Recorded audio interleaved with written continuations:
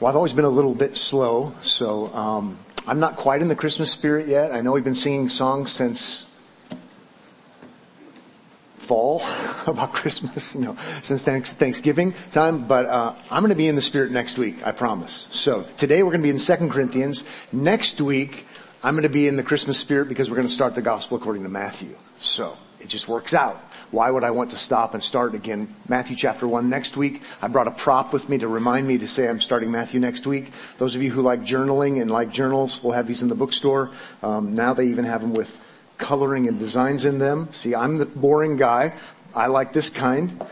If you like flowers and mustard seeds, that's what these are. You can get these kind. If you can't see what I'm holding, you should sit closer to the front. I actually really like these ESV journals. There's scripture on one side with lots of space and blanks on the other side just to interact and engage. It's what I use all week long. Some of you like to take sermon notes that way. So again, this one's free for the asking because I like boring. So anybody who wants this after the service, don't rush to the stage, but you can have that one. Craig's closest, so he might get it. Matthew chapter 1, you shall call him Jesus, because he will save his people from their sins. And that's what Matthew is all about. Jesus has come as the great saving king, and we'll spend a fair amount of time glorying in the gloriousness of the Lord Jesus Christ, the one who came to save his people from their sins. That's why he was born. It's why he was here. It's why he died. The whole story is ultimately about that. Can't wait for next week. Matthew chapter 1. Well, 2 Corinthians is the book we're in this morning. We're going to end our study of 2 Corinthians. So if you're just joining us, you came at the right time. You're going to get the recap. But it's a very interesting letter from the Apostle Paul, who's known as the Apostle of Love. And at times it doesn't seem very loving, but it's because he loves believers so much and loves people so much and loves Christ so much that he hates to see them harmed. And so we're going to be in 2 Corinthians learning about that this morning. If you're still trying to find that book, let me open with an introduction or illustration. Almost everyone here has probably seen a church sign that says, everyone welcome. Whether it be in the yard of the church or whether it be on their social media page or pages, everyone welcome, right? Most of us have seen a sign like that. There are lots of them. 2 Corinthians is like a memo to the church at Corinth. And it's a 4-word memo. And the 4-word memo says this: take down the sign. Kind of harsh, right? Kind of in your face. But you could summarize the letter as being that. Take down the sign. In other words, Corinthian Christians, not everyone is welcome. Because you've been so tolerant, and sometimes tolerance is good. I'm glad we're tolerant on certain levels. Tolerance is definitely a virtue in certain settings.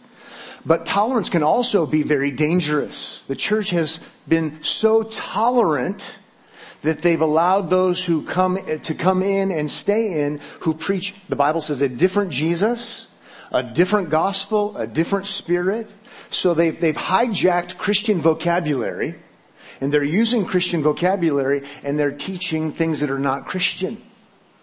And this open and affirming, everything kind of goes because everyone welcome actually doesn't work if we're talking about those who tell lies about Jesus and hurt people in the end. So again, hard-hitting, I know, but true nevertheless. And so that's really the taste of what we're going to get in chapter 13. It's a warning. Okay, the whole book hasn't been this hard-hitting, but the chapter 10, 11, 12, and 13 are pretty strong. Strong but good, right? I like black coffee. Strong but good. Right? I like dark chocolate. Strong but good. Now, I've lost some of you already, right? Diamonds, right? Diamonds. We can all agree they're beautiful, but they are extremely, extremely, extremely strong. Okay, so this is a strong but good chapter. It's a strong but good letter because after all, we're trying to protect people. Okay? We're trying to protect people's souls, and we're also trying to protect the glory of Christ. And that's really what's going on. So in this warning, I'm going to highlight 5 features. So if you're a note taker, I'm going to highlight 5 features of this warning in chapter 13. that hopefully will give us a bit of a takeaway. Feature number 1 is a call for removal. It's a call for removal. I'm glad you all are sitting, or most of you are sitting by now, because you want to be sitting for this. The apostle of love says in verse 1, "This is the third time I'm coming to you. Every charge must be established by the evidence of 2 or 3 witnesses." That's legal talk. I'll say more about it in a second. Then verse 2, hang on to your hats.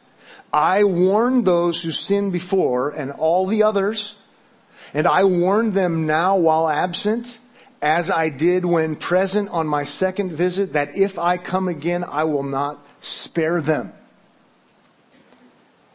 And I'm sorry I didn't read it strong enough. I will not spare them.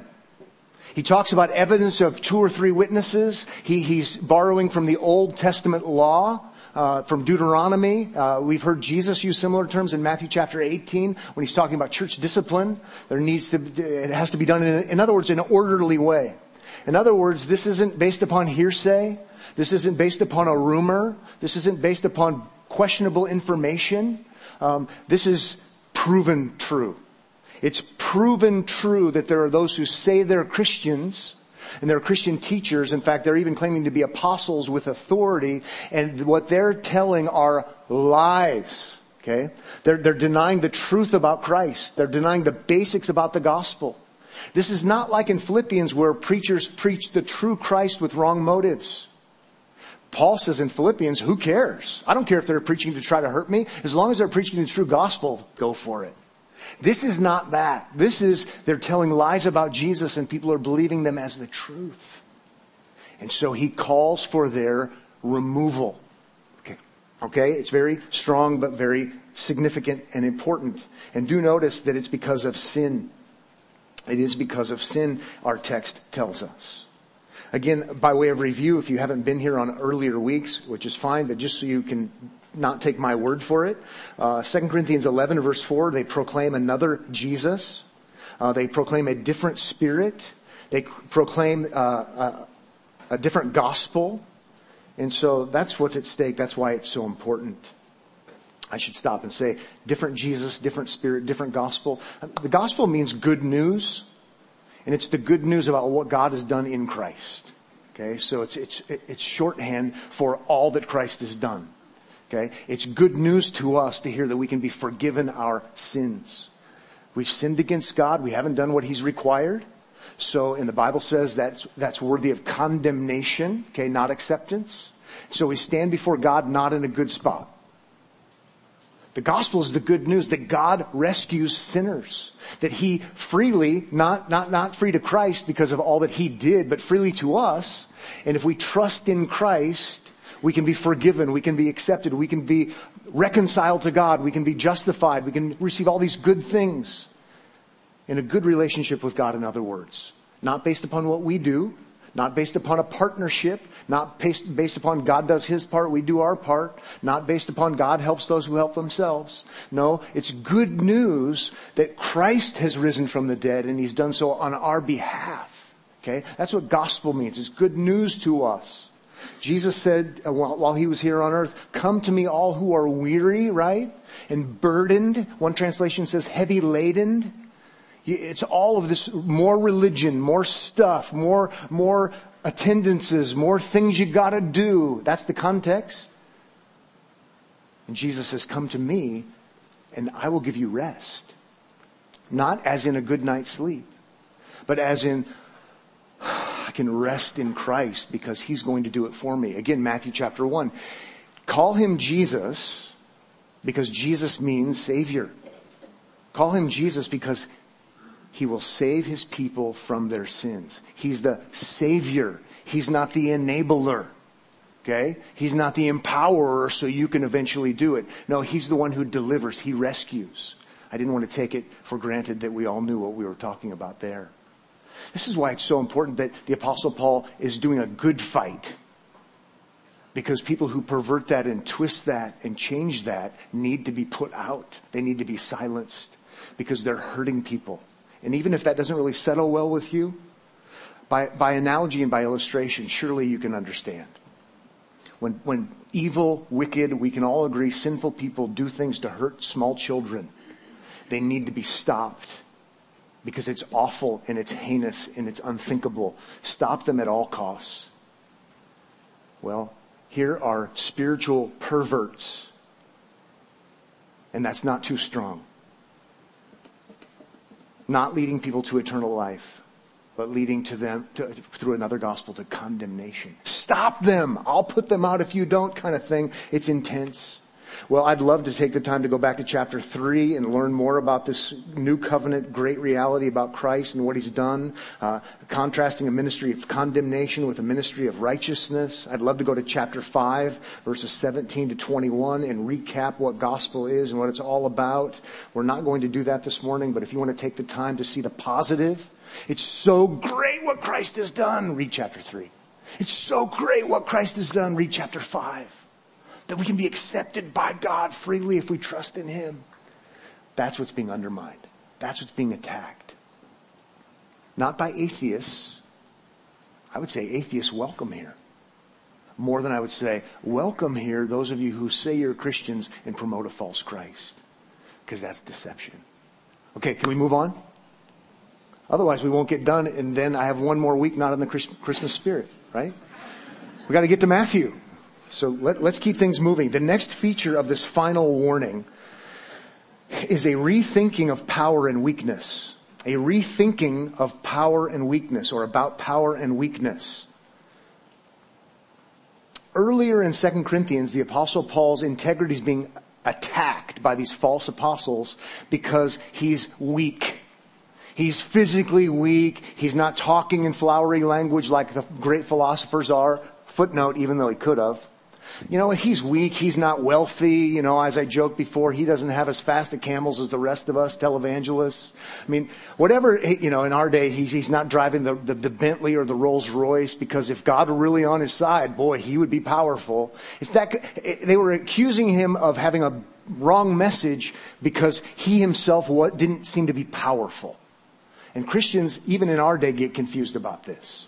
Power versus weakness. If I'm weak, God must be against me. Some people even preach that kind of thing. But if I'm strong, it's proof of God's blessing. And Christians get confused about this. They were confused then. So this warning includes a recalibrating. We got to rethink this. We got to think rightly about weakness and strength. And here we go in back to verse 2, just a little ways. Back at the end of verse 2. If I come again, I will not spare them. Verse 3, since you seek proof that Christ is speaking in me. Figuratively speaking, guns a-blazing. Oh, you want to see power? You attack me for not being powerful? If I show up and you haven't dealt with this issue, you're going to see power, all right. Right? Trigger warning. Wow. You want to see me raise my voice? Yeah, that's the essence of what he's saying. Then he goes on. Verse 3 goes on. He, referring to Christ, is not weak in dealing with you, but is powerful among you. For he was crucified in weakness. Oh, think about Jesus. When you have to recalibrate your thinking about weakness and strength. For he was crucified in weakness. So it must not, I put my finger there for a second, it must not be altogether bad to be weak. But lives by the power of God. Probably resurrection power is what he's getting at. So yes, there's weakness, crucifixion. He was crucified in one sense. It's super weak, right? They killed him. They crucified him. But he was resurrected in power, ultimate power. Nobody has that kind of power. It's the extraordinary kind of power.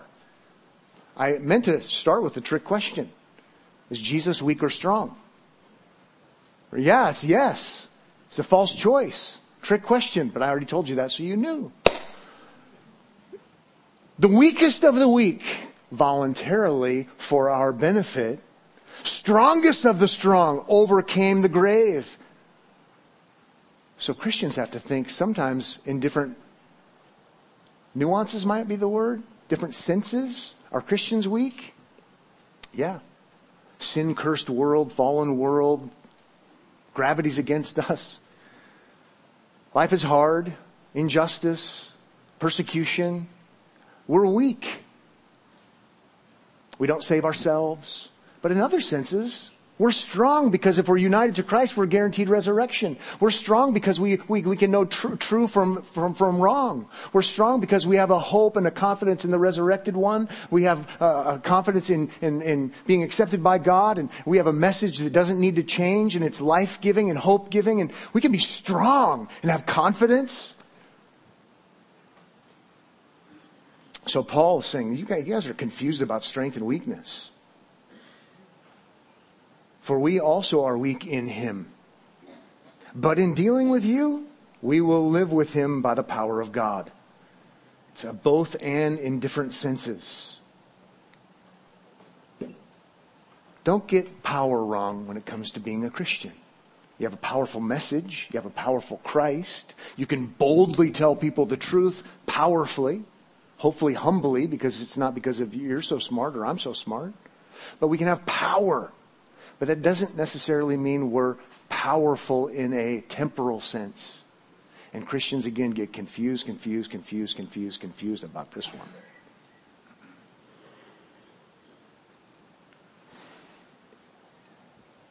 I watched a video, it just came up in my YouTube feed the other day, and it came up because of something else I watched, and I thought, oh, that's interesting. It was maybe, 5 or so years ago, with some powerful evangelicals, popular evangelicals, Bible-believing evangelicals, big hitters. I've purchased at least one of their books, multiple books by one of them. And I can't remember how many of them were on the panel. These are the theological bigwigs. I mean, they're having their powwow and they're talking about different issues. And these are, again, power hitters in evangelicalism. And I think half of them have come to a place in one way or another they've disqualified themselves from pastoral ministry. Some because of their denial of the gospel.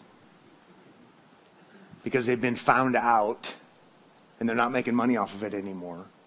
Some of them for other reasons. It was bizarre to watch. Just to go, power. Buildings with their names on them. Right? Making millions of dollars. God is blessing. So successful. It's eye-opening. It was convicting to me. I thought, truth is truth no matter who says it. If God spoke through Balaam's donkey, not quoting King James,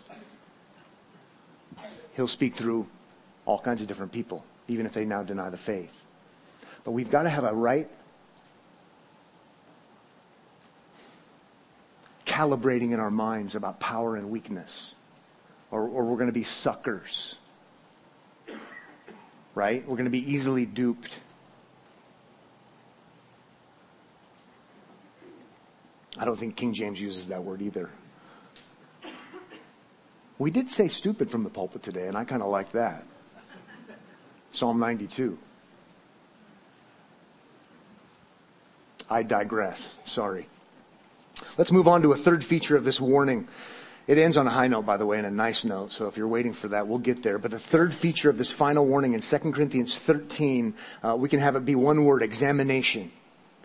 He wants them to examine themselves. Okay, so there is going to be a test at the end, and here's the test. Verse 5, examine yourselves. Examine yourselves to see whether you are in the faith. Test yourselves. And to that, I kind of go, what? I kind of want to say, how dare you? How dare you question the sincerity of my Christianity? But he's at the point where he says, it's test time. It's examination time. You need to examine yourself to see whether you're what? In the faith. Okay? So the faith is shorthand, again, for what he's been laying out regarding Christ, what Christ laid out regarding himself, what the whole Bible teaches about Christ. Are you in the faith? Do you belong to biblical, authentic, genuine, not faker, genuine Christianity? Are you in the faith? Okay? Faith means trust. We trust in, not ourselves, but we trust in Christ and His finished work. Okay? So are you in the faith? Or are you outside of the faith? Right? This isn't difficult. Like I like to say on Sesame Street, right? Is the circle in the box or is it out of the box? Right? Are you in the faith or are you outside of the faith? Now let's at least notice here, it's possible, these people say they're Christians, and it's possible to say you're a Christian, even a Christian leader who looks famous even, and to be outside of the box. And again, you might be thinking, how dare you question my truth? Well, it's not your truth, as we're going to see in just a little while. It's the faith.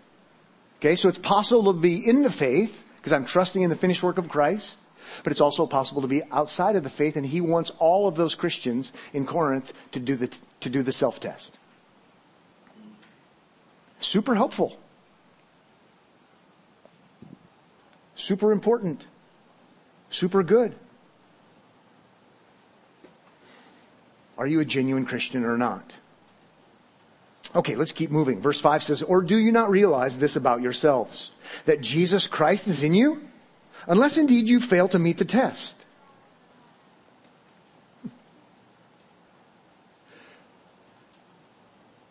True Christians, don't miss this, have the true Christ. One of my kids said to me the other day, Pat, they didn't say Pat, they said, Dad. Now you know I'm lying. He said, Dad, we think you say something too often from the pulpit. I said, okay, what's that? Am I going too fast for you? So I won't do it today. True Christians have the true Christ. That's what he's saying. I mean, this is super basic, super simple. But it really, really is profound. There are other Christs who aren't the real Christ. They're the Christ of our imagination. They're the Christ of somebody's sales tactics. They're the Christ of tradition or whatever it might be, consensus. But there are those who are true Christians. They have the true Christ, the one who came and did everything right, the one who came and was crucified as a substitute, a willing sacrifice on the cross, absorbing the condemnation of God, just condemnation of God that we deserve. He didn't deserve, the just for the unjust, and He satisfied God's justice. He propitiated, if you want to use the big fancy word, atoned, right? And He was bodily raised from the dead so eyewitnesses could see. He Himself explained the meaning of what He did, so it's not up to us to try to figure out based upon something else or someone else. True Christians have the true Christ. If you don't have the true Christ, you're not a true Christian, right? As years and years and years ago, as Benjamin Breckinridge Warfield, what a cool name. Benjamin Breckinridge Warfield. His student, J. Gresham Machen, said when they carried Dr. Warfield's body out of, I think, Nassau Hall on Princeton's campus, it was symbolic and emblematic that the seminary died. B.B. Warfield, Benjamin Breckinridge. What a cool man. He essentially said, free country. You can start your own religion. I wouldn't advise it. But the name Christian is taken. So you want to deny the deity of Christ? You want to deny the humanity of Christ? You want to deny the resurrection? You want to deny the virgin conception? You want to deny salvation by grace alone, through faith alone, in Christ alone? Blah, blah, blah. All the other important things that aren't blah, blah, blah, etc., etc., etc. Go for it. It's not Christian. And to tolerate people who say it's Christian is wrong. As I said last week, there would be no Christmas. It would have no meaning. So this is a Christmas sermon. I feel so much better.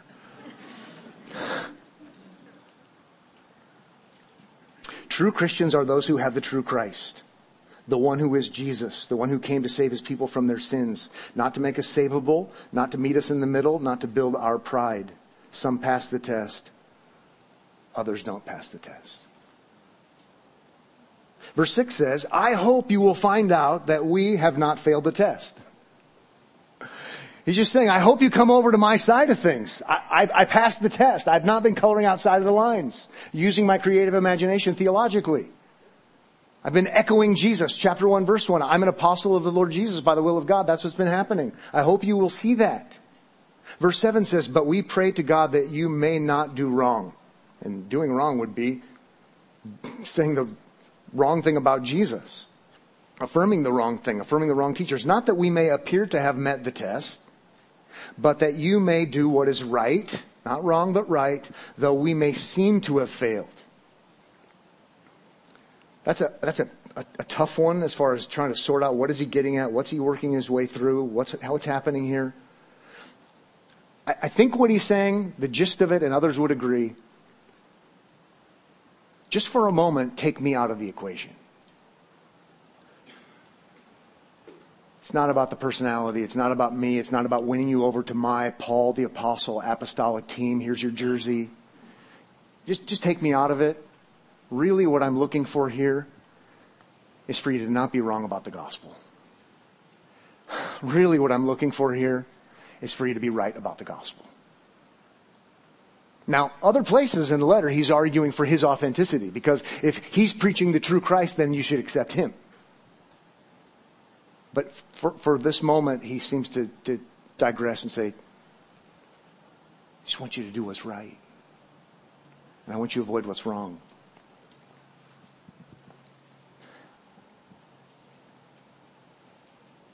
It's not about anything more important than that. Can we move on? I love this kind of text.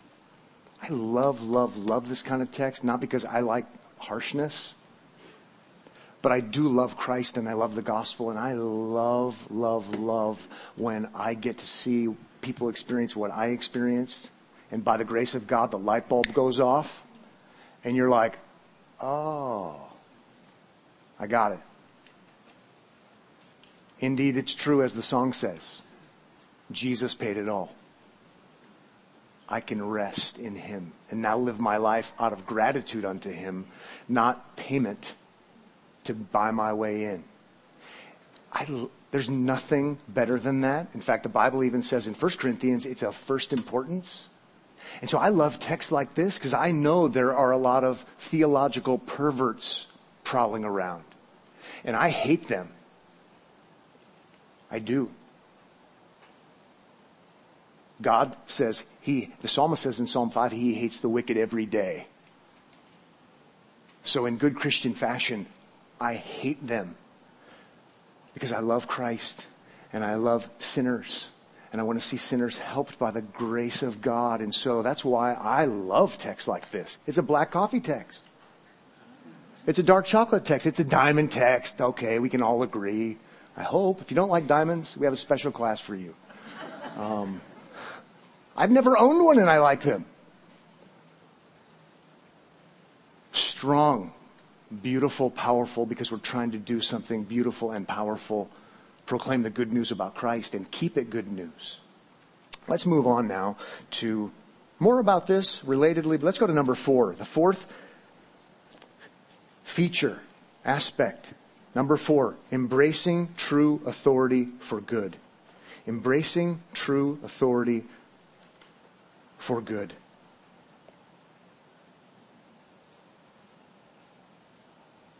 It says in verse 8, for we cannot do anything against the truth, but only for the truth. For we are glad when we are weak and you are strong. For your restoration, that's what we're looking for. That's good. Your restoration is what we pray for.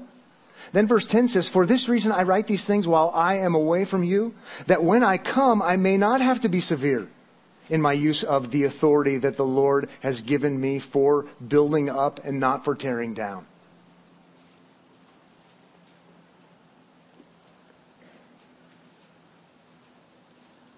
Embracing authority for restoration, for good, right? For the positive.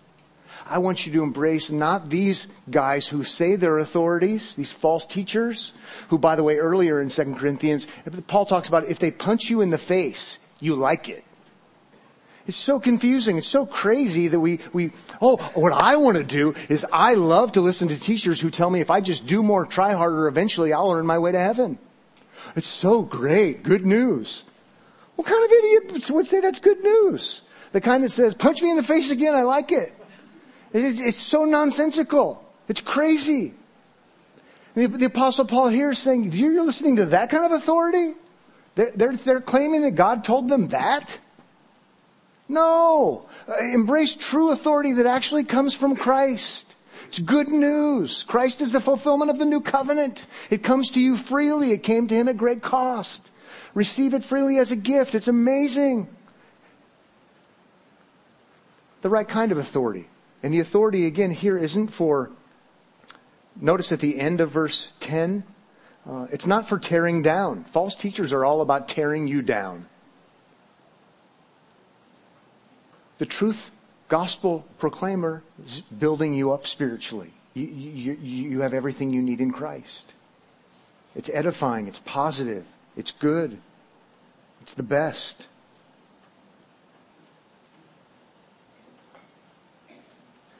I hope you noticed it says the truth. So we have the truth in verse 8. The truth. Again, another way of saying the gospel. But do notice it's objective. We're not the first culture to be pluralistic religiously when it comes to spirituality. Corinth would have been that way. They probably wouldn't use the same vocabulary. I know they wouldn't have used the same vocabulary. But because of all the many gods, it would have been appropriate for them to talk like us and say, well, I have my truth. And somebody else who has a different God says, well, I have my truth. Isn't it good we can both have our truth? Why don't you write a poem about your truth and I'll write a poem about my truth? And we're both right. The Apostle Paul is saying the truth about Christ. You're either inside the box or you're outside of the box, right? We're talking about objectivity. We're talking about Jesus being born of a woman. Oh, real time history, real place. Doing real things. And as I always say, and I'm going to keep saying, and he spoke and interpreted it so there would be no lack of clarity about what it meant. He who said he is the truth. And so now all of a sudden the Apostle Paul, how dare he? Well, again, if Christ is true and Christ really came here and Christ really spoke and Christ really saved him, he's going to do it. And he's going to say all the other stuff is not true. He used the word earlier. He used the word wrong. So let's just have a little come to Jesus meeting because this is countercultural. But before it's countercultural, it's countercult. There is truth. There is error. There is right. There is wrong. There is what's true and there is what's false. Okay? It's countercultural. It was then, it is now. Who are you to tell me that my feelings aren't legitimate? That's how we talk. We're at a place where we don't even say I think, we just say I feel. And so, if we don't even know it, we're being trained. We're being trained, and some of you are thinking this way, and I wish it weren't so. I literally have prayed for you, even if not by name today, that this would be a breakthrough moment. Even us hearing preaching, it carries authority with it. Not mine, but from the text. You're being programmed by our culture to have that be wrong. And I know that. But there are things that are true and things that are not true. I was talking to someone just this morning about gravity. You can say you don't feel gravity is true, but if you're a pilot, I'm not going to fly on your plane. We know there are things that are true and not true.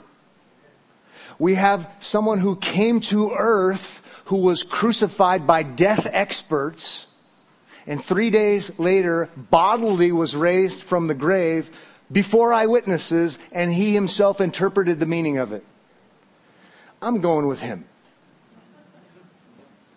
But it's gonna rub me the wrong way because I'm a product of my culture around me that wants to say many paths lead there.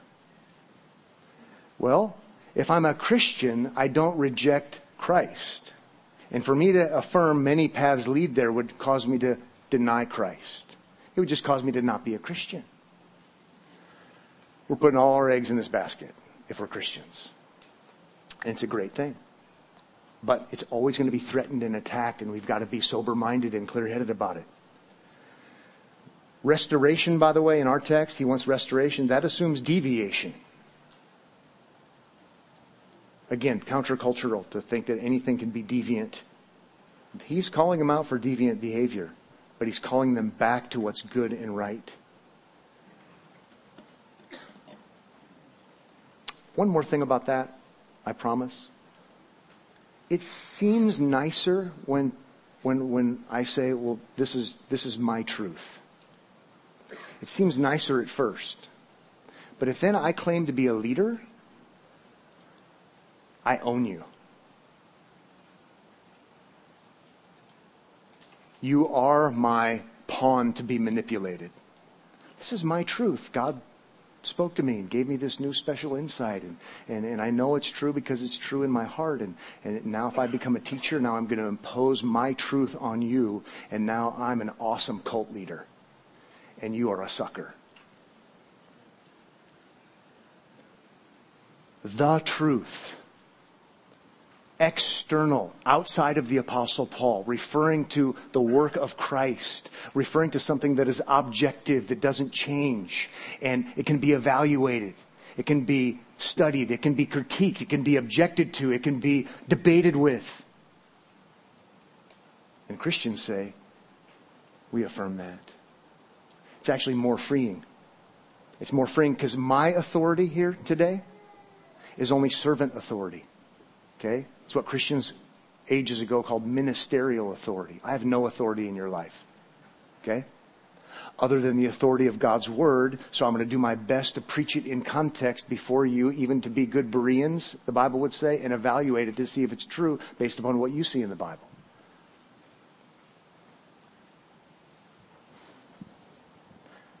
Let's move on to number 5. Number 5, the final feature. Okay, I know it's attached to chapter 10, 11, and 12, so it does relate, but it's going to sound a lot more pleasant because it relates to the whole book. Okay? So, final feature, final aspect is a fitting conclusion. This is a fitting conclusion to a hard-hitting book, a hard-hitting chapter. Verse 11 says, if you look there with me, finally, brothers, rejoice. And at first I go, that's out of left field. Finally, rejoice. And we're like, I remember one time years and years ago, the person who led the music that night isn't here anymore, so I'll talk about them. Nobody's feelings can be hurt by it, but we weren't on the same page. We weren't talking, and I preached the hardest hitting sermon I could possibly imagine about wrath and condemnation because it was from the book of Revelation, probably chapter 19, and it was like, you know, it was just one, you got to do it because it fits the feel and the sense. And then it was like some kind of 1940s Happy in Jesus song afterward. I was like, and I had relatives visiting who hated every moment of the sermon, and then they critiqued the music because it didn't fit. I was just like, I wanted to die. Anyway, at first this kind of feels that way because you're like, whoa, boom, boom, both guns blazing, spiritually speaking, and hey, everybody, be happy. And you're like, what? It's a capstone to the whole book. And the other reality is, rejoice. You can have the right kind of attitude and a certain kind of supernatural internal happiness that transcends circumstances.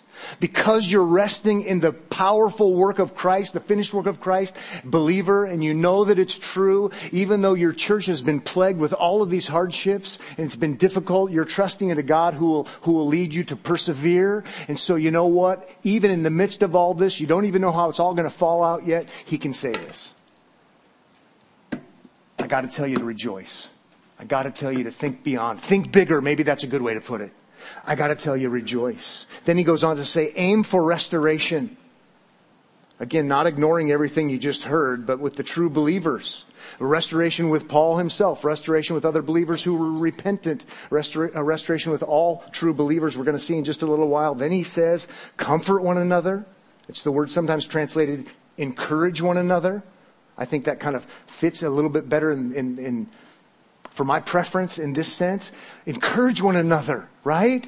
Encourage one another if you're on the fence. Encourage one another if you've just come out of that and you need some help. Encourage one another if you've been fighting this battle and you've been at the forefront of leading this back to orthodoxy, back inside the box. Encourage one another. And you could say comfort one another. But the reality is this happens by looking at the true Christ. So encourage one another. That's super helpful. Agree with one another. Again, about agreeable things. He's basically saying you don't agree with those guys, but boy, we sure have a lot in common. Agree with one another. Live in peace. That's complimenting, agreeing with one another. Not like the prophet Jeremiah would say, peace, peace where there is no peace. But we live in peace with one another who agree about the truth of Christ, because Christians have the gospel, so we have this amazing transcendent peace. I was having a lighthearted conversation before the sermon about disagreeing over something. And I said, isn't it great that we both have Christ and we can agree on that? We laughed and said, it is. So much diversity, so much distinction, so many differences, and yet peace, because we have peace with God commonly in Christ. This is a great thing for us to build unity. Then he goes on to say, and the God of love and peace will be with you. So there's divine approval. You want approval from God. There's a way you can know you have approval from God. Verse 12, greet one another with a holy kiss. I didn't do that before the service in a lighthearted conversation. Earnest Christian love, right? Genuineness, probably tied to their culture. I've been in other cultures where it's a common thing. I'm thankful it's not in ours. Verse 13, all the saints greet you. Got to stop just for a second on that one. All the saints greet you? How? Don't miss this. How could he say, all the saints greet you? Saint is the word for holy one. Okay? He addresses the Corinthians in 1 Corinthians as saints. Okay? So this is not, saints aren't dead super Christians. Okay? Saints are those who are set apart unto God because of the work of Christ. This is how a really bad person could, like the Corinthians, by the way, in 1 Corinthians, how they can be addressed as saints, because it's not based upon what they have accomplished, but it's based upon what Christ has accomplished, so they're called saints, okay? So here, how could Paul say, all the saints greet you?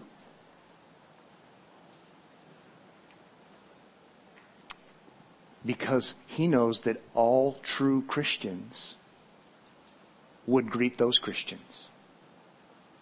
Because they're inside the box. There's unity.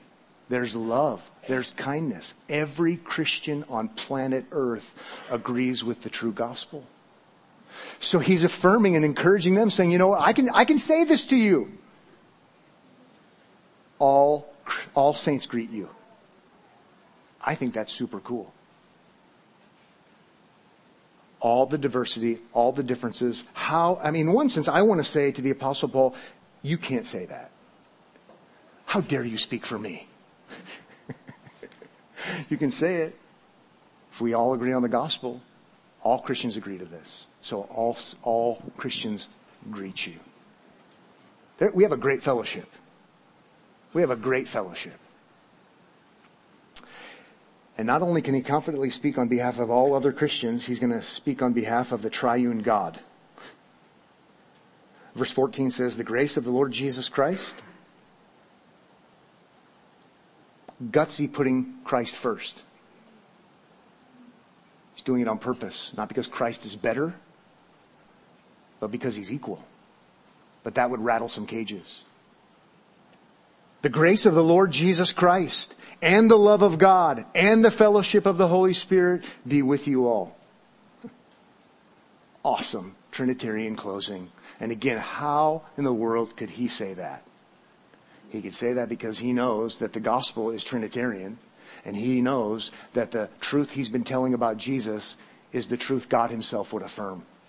God is for them in this. It's really amazing. I say, God help us to know the gospel so that we might rest in the finished work of Christ, to promote the gospel because it is good news, but to be so committed to that gospel because of what God has done for us that we would be willing, even if it means being countercultural, to defend it. Let's pray. Father, thank you for this morning. Thank you for a great letter like this. Use it appropriately in the life of this church and in the life of others, that we might love Christ more, that we might see that it's significant and important to protect the gospel when it's being threatened. Lord, help us to be very tolerant people where appropriate. In some ways, God, help us to be the most tolerant people on planet Earth, but not where it's inappropriate, where people are being spiritually hurt. Help us to not be those kinds of people in the name of something that is supposedly nice. Bless us and encourage us, even by your power. In Jesus' name, amen.